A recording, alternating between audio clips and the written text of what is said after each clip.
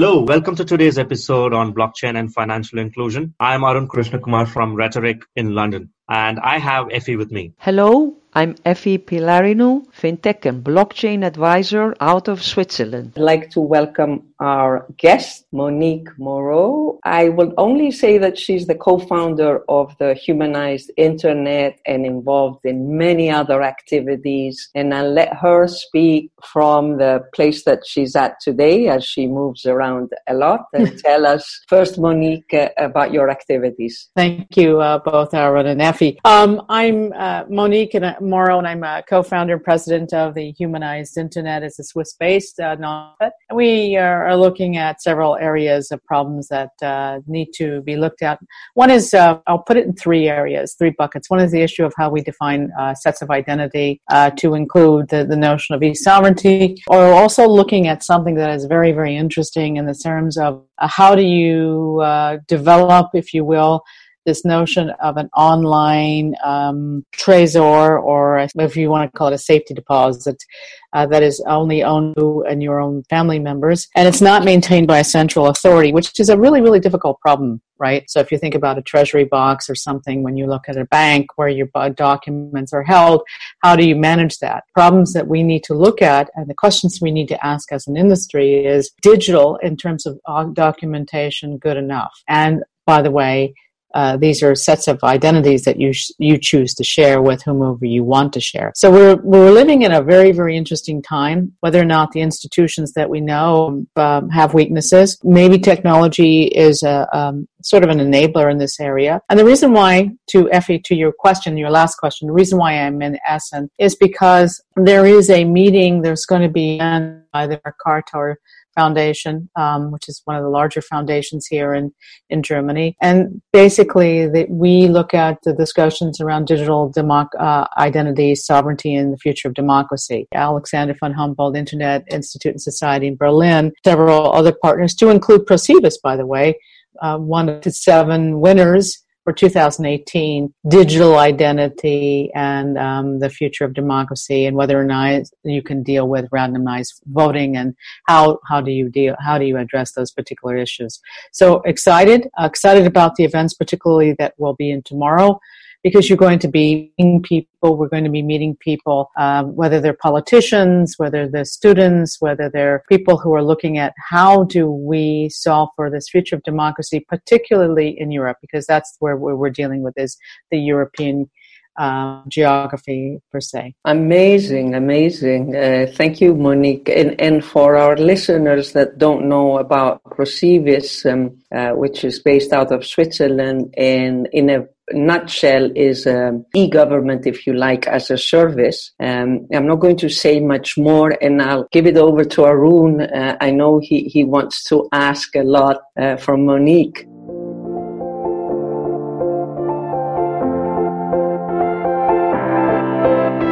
Monique, thanks for the energetic explanation of what you're doing. I see you wearing various hats.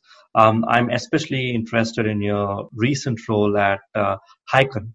So can you talk a little bit about that? Sure. So let's set it back again. Hicon is a firm that I'm the senior advisor there. They are in the not only the cryptocurrency world, but they're also in the blockchain world. And that's more important. These are leaders in South Korea. Taewon Kim, who is the CEO, is working with governments to actually sensitize governments and universities as to the importance of blockchain, not only for the region, but also in Asia particularly. So they have chosen, which is fantastic, at least 2 people who are senior advisors with them, one of whom is based in Germany. His name is Dr. Philip Sadner, and he's with the Frankfurt School of Events and Management Center there. And I'm the other person. So you see the closeness with which the company wants to work, at least between South Korea, very, very strong lead. And what they're doing, as I've seen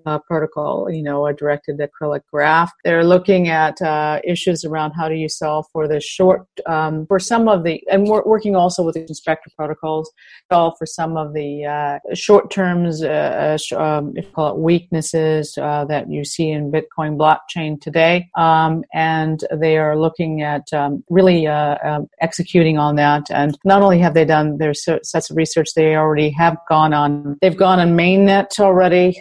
They had a mainnet celebration, I think, this past June. They are at least 100 to 200 people. I have had the pleasure to meet at INSO, international group, applying it into philanthropy and charity. So I think this is a nice thing that you the social good, but it's not just articulating social good, it's really applying it. And so the thing that is important for me when I become a senior advisor, and whether Procivis or in Switzerland or in Seoul with HICON, is that there are tenants you have to align to, because as you well know, reputations can be tainted very quickly. And so the tenets for good are very important. Meeting the leadership team is very important.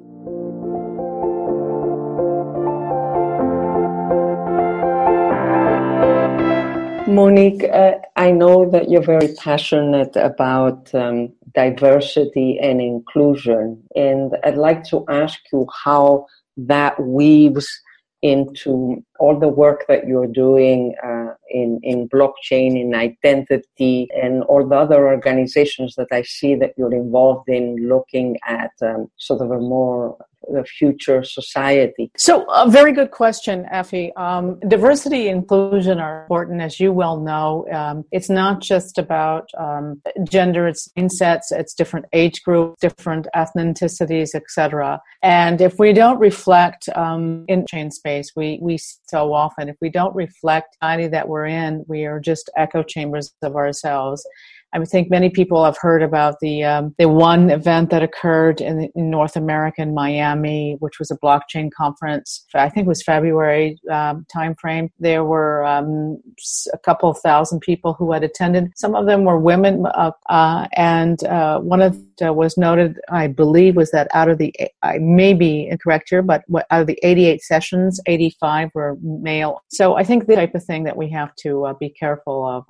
There are a lot of women investors, there are a lot of women leaders, a lot of people of different ages, there are a lot of people of different backgrounds, and we'll be very, very I think we should be sensitive of the fact that if you don't see organizations at their advisory boards, if you don't see organizations in their management team where this diversity of mindset and diversity of people does not exist, then it should be called out. There was a Medium article today which was shared on LinkedIn, and it kind of named about 200 women thought leaders in the blockchain space.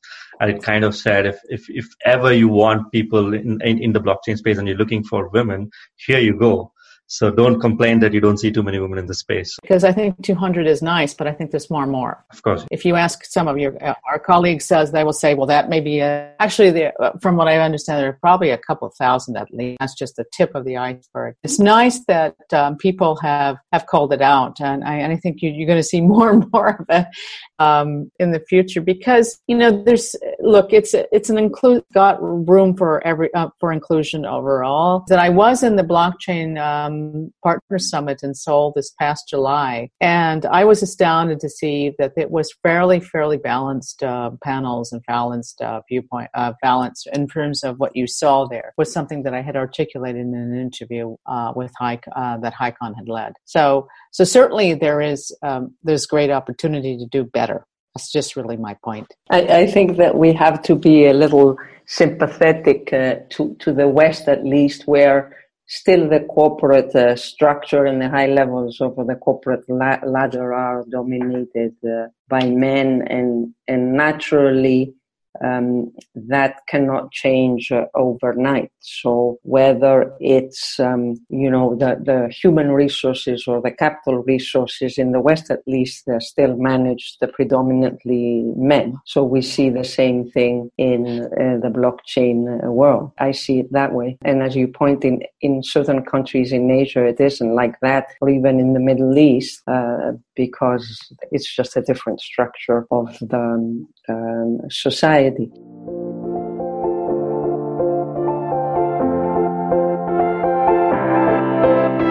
Monique, can we ask you, are you working with emerging markets, or are some of the projects? Right. So one of the areas, when we call it emerging markets, one area that our use case we're working on is the caregiver use case. We are an MIT Sol finalist, and so that's coming out of Jordan, really, to work with the Jordanians, not only UNHCR on the ground, but also the people in Jordan and also the refugees. I visited Zaatari camp in Jordan, and the narrative here is around caregivers as a shortage. It's not just nurses, but caregivers. And so the person who's leading this project, with whom we're working cross-organizationally, is Dr. Frances Hughes, who is a Fulbright scholar. And Dr. Hughes has worked 3 years in Geneva, and she's based in New Zealand. So we have stated that there is this shortage.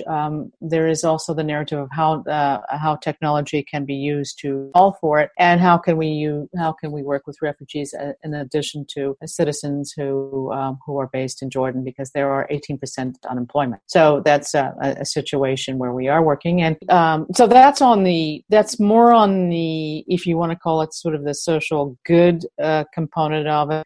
Certainly, in terms when you say emerging markets, I mean, it's very open, because the cases that we're talking are very very interesting. So credentialing here is going to be an example of how we use blockchain for papers, for certificates. But if you're a refugee, what you're most concerned about is, will it be accepted by countries, be accepted by organizations? And that's why we're working with the International Caregiver Organization.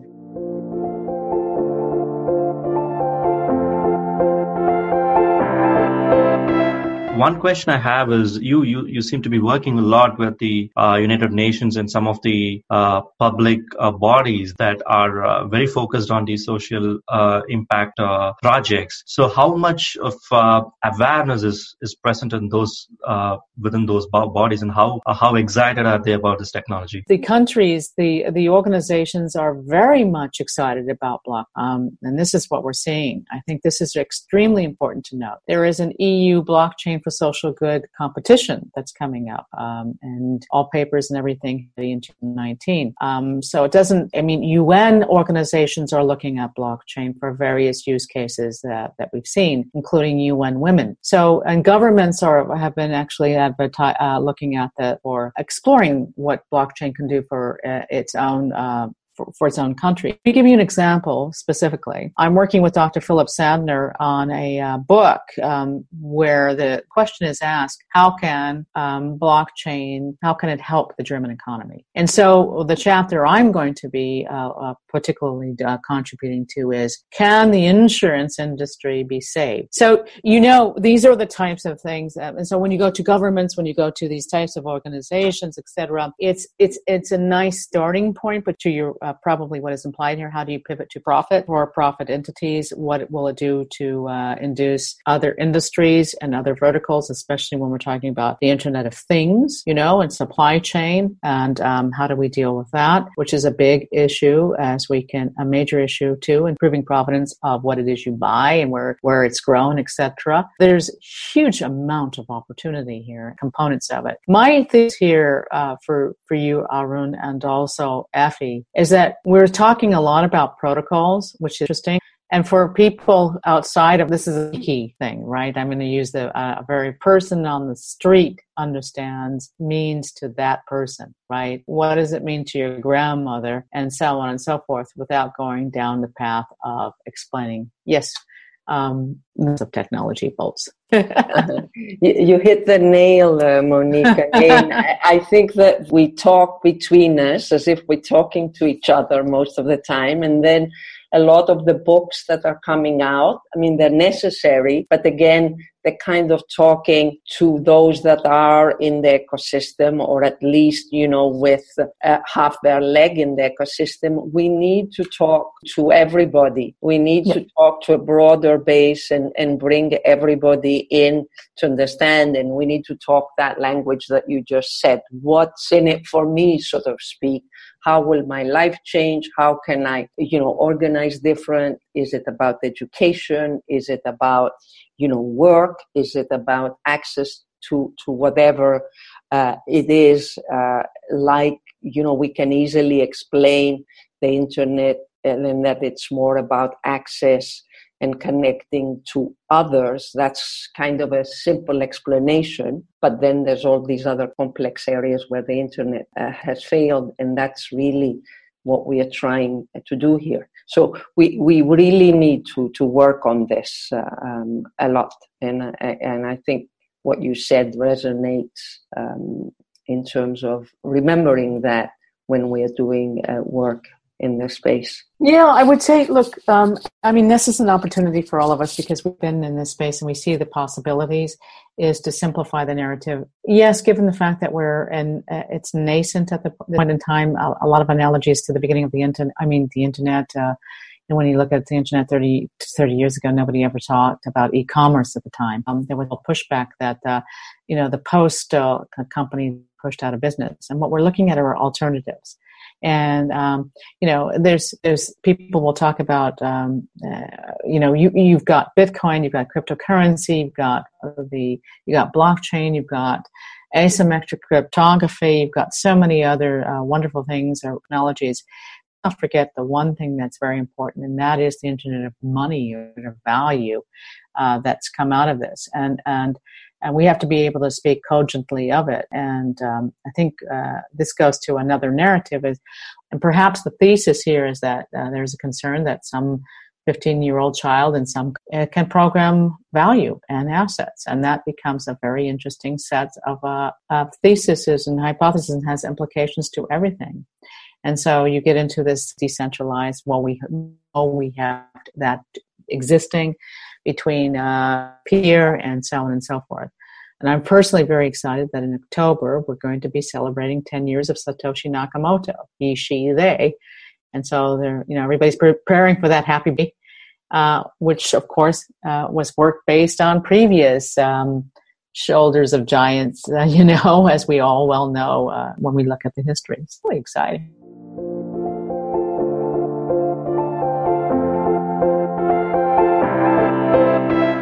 Monique, you touched upon a very interesting point there, which is 15-year-olds actually creating internet of value. And one question there is, how soon should that be regulated? We don't want to regulate it too soon because you want innovation to thrive, but you don't want to leave it as is for too long either because greed kicks in. And we're already seeing that. So you have to, and Effie knows this because of our relationship with the University of Nicosia, which is a great university, by the way. I'm at the end of master's degree of the master's degree in digital currency.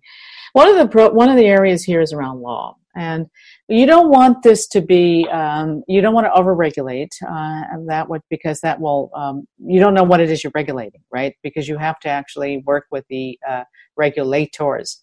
And so you're going to have technologists, you have this intersectionality between technology, economics, and what needs to be, where the protection and jurisdictional reach is. One of the actual facts here is that 81%, maybe that's just the tip of the iceberg, of ICOs or initial coin offerings are scams. And that what happens here is when you have that scam behavior, then you have to, where does protection to the end consumer, where is that protection? And with it goes to what Effie was talking about earlier, all of us, is around education. So reg tech sandboxes help. And I think that it really does. And it takes, taking people along the journey really does.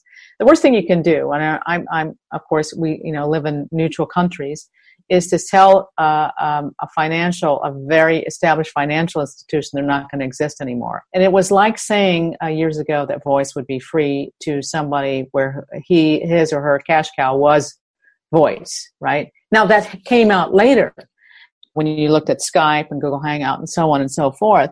But you have to take these institutions along because they will lash out with more, and maybe we won't like what we see. Yes, Monique, I think that we want to ask you a couple of more personal questions to end our podcast today. So are you up for it? Go for it. I think this is the Go for it. Yeah, well, it's first of all, not a question. It seems to me, even through a podcast, which doesn't have the visual, that your passion and your excitement does come through, and that you're like a kid in a playground, completely immersed and present in what you're doing in this big journey. Is that correct? Yeah, I mean, it's passion. And I think that, this is lifelong learning. And what I love about this is that technology has no agency and it has no age limit. Yeah, it's so true. So how's your frequent flyer mileage account doing this year? Pretty good. I would say,